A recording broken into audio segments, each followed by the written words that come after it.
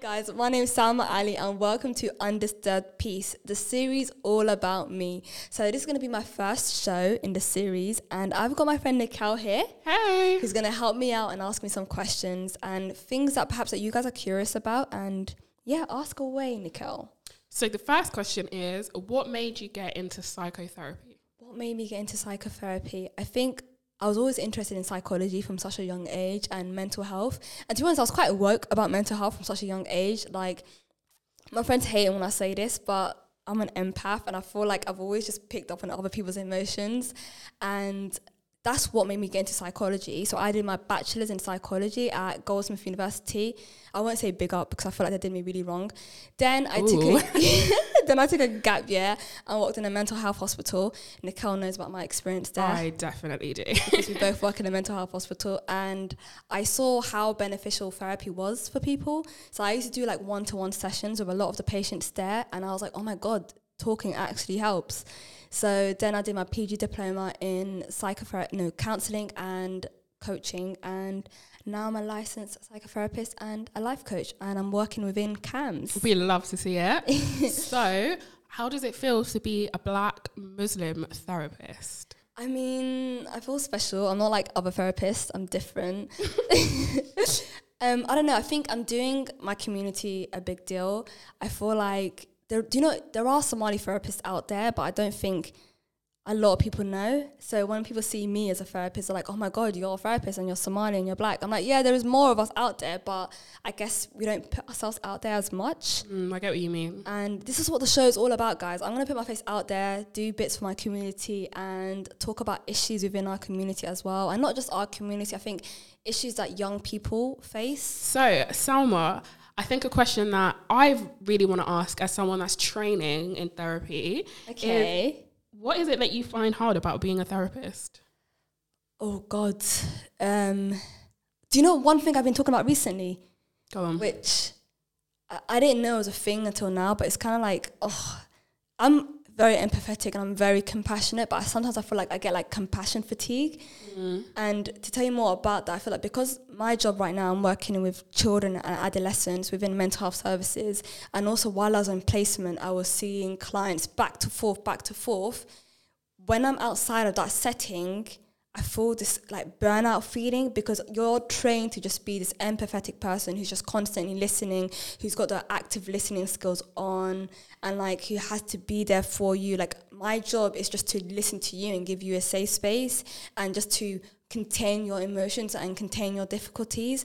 And sometimes, right now I think I've built resilience and I've got this emotional resilience within me.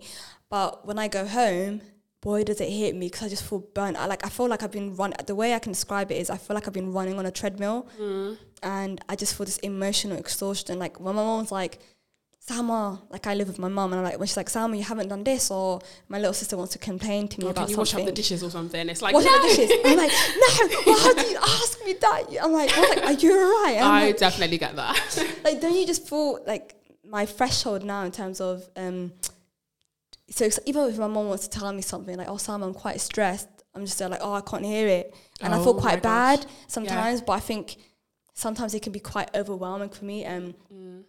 I think if it's my close friends and people that I really care about, my compassion is 10-10. But yeah, I think when I'm outside of work, it's just, I need, my therapist has been helping me rewind and actually just, let go of my emotions. And she says to me, Sam, you're taking a lot home. How do you cleanse yourself? And I was like, I don't know, I just watch Netflix. It's like, Salma, you need to ground yourself. And I was like, yeah, true.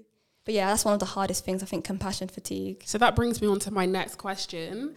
How do you support your friends when they come to you? with just normal girly stuff, girly problems, or even a guy friend asking you for help. I'm sure loads of people ask you because they know you're a therapist. Do you know what I've learned to stop doing now, babes? Do you know what I've learned to stop doing? I've stopped telling people I'm a therapist.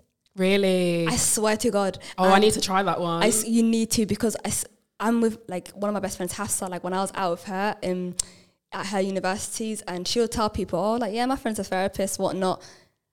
Ask Mum hearing about their problems. Oh my gosh, I go through this. Don't you? 24/7. Don't you feel like the more, and do you know, I actually don't have a problem with it, but I think it's. I do.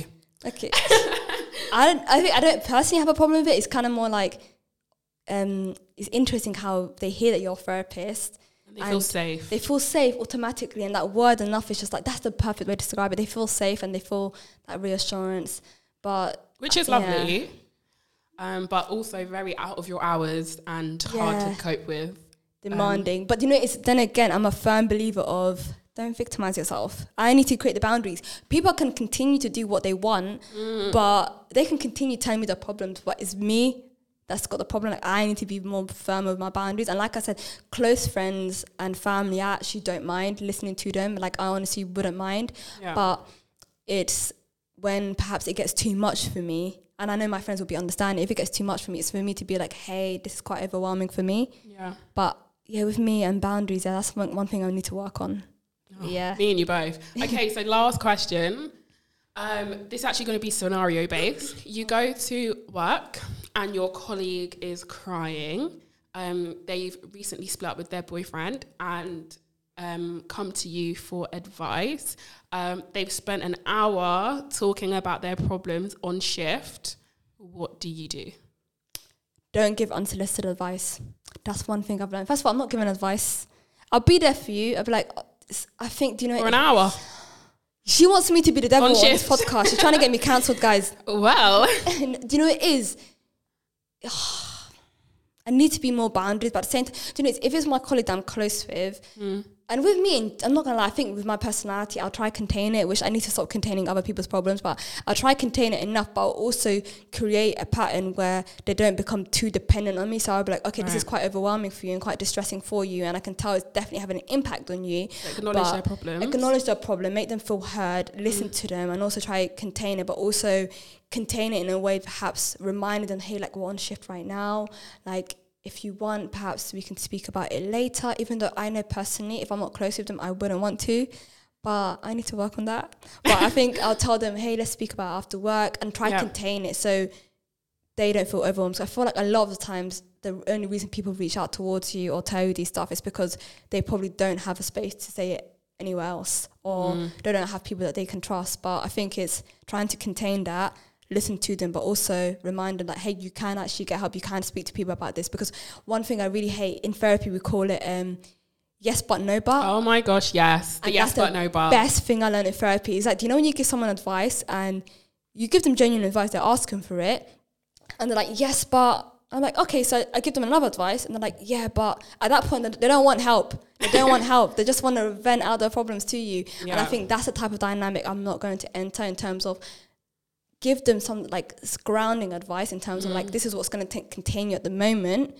Yeah. But also, if it's just for a space for you to like perhaps dish out or just talk about your emotions, I can only be there for you to a certain extent. And my time's limited. I love it. I love the boundaries. Yes, I'm a boundary queen. I'm so bad with boundaries, but yeah, we'll sort that out later.